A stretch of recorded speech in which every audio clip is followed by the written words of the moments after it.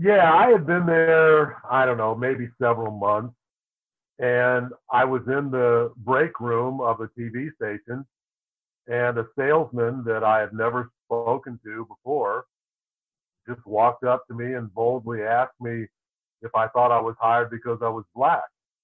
And, I was momentarily taken aback. I mean, that's a pretty rude question. I mean, you're making a big assumption like I don't have any skills. If I had a do-over, first of all, I'd tell, sorry to use some profanity, sorry.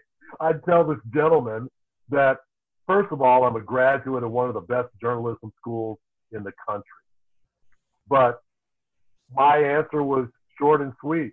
I said, why don't you go ask the news director who hired me? I got the job.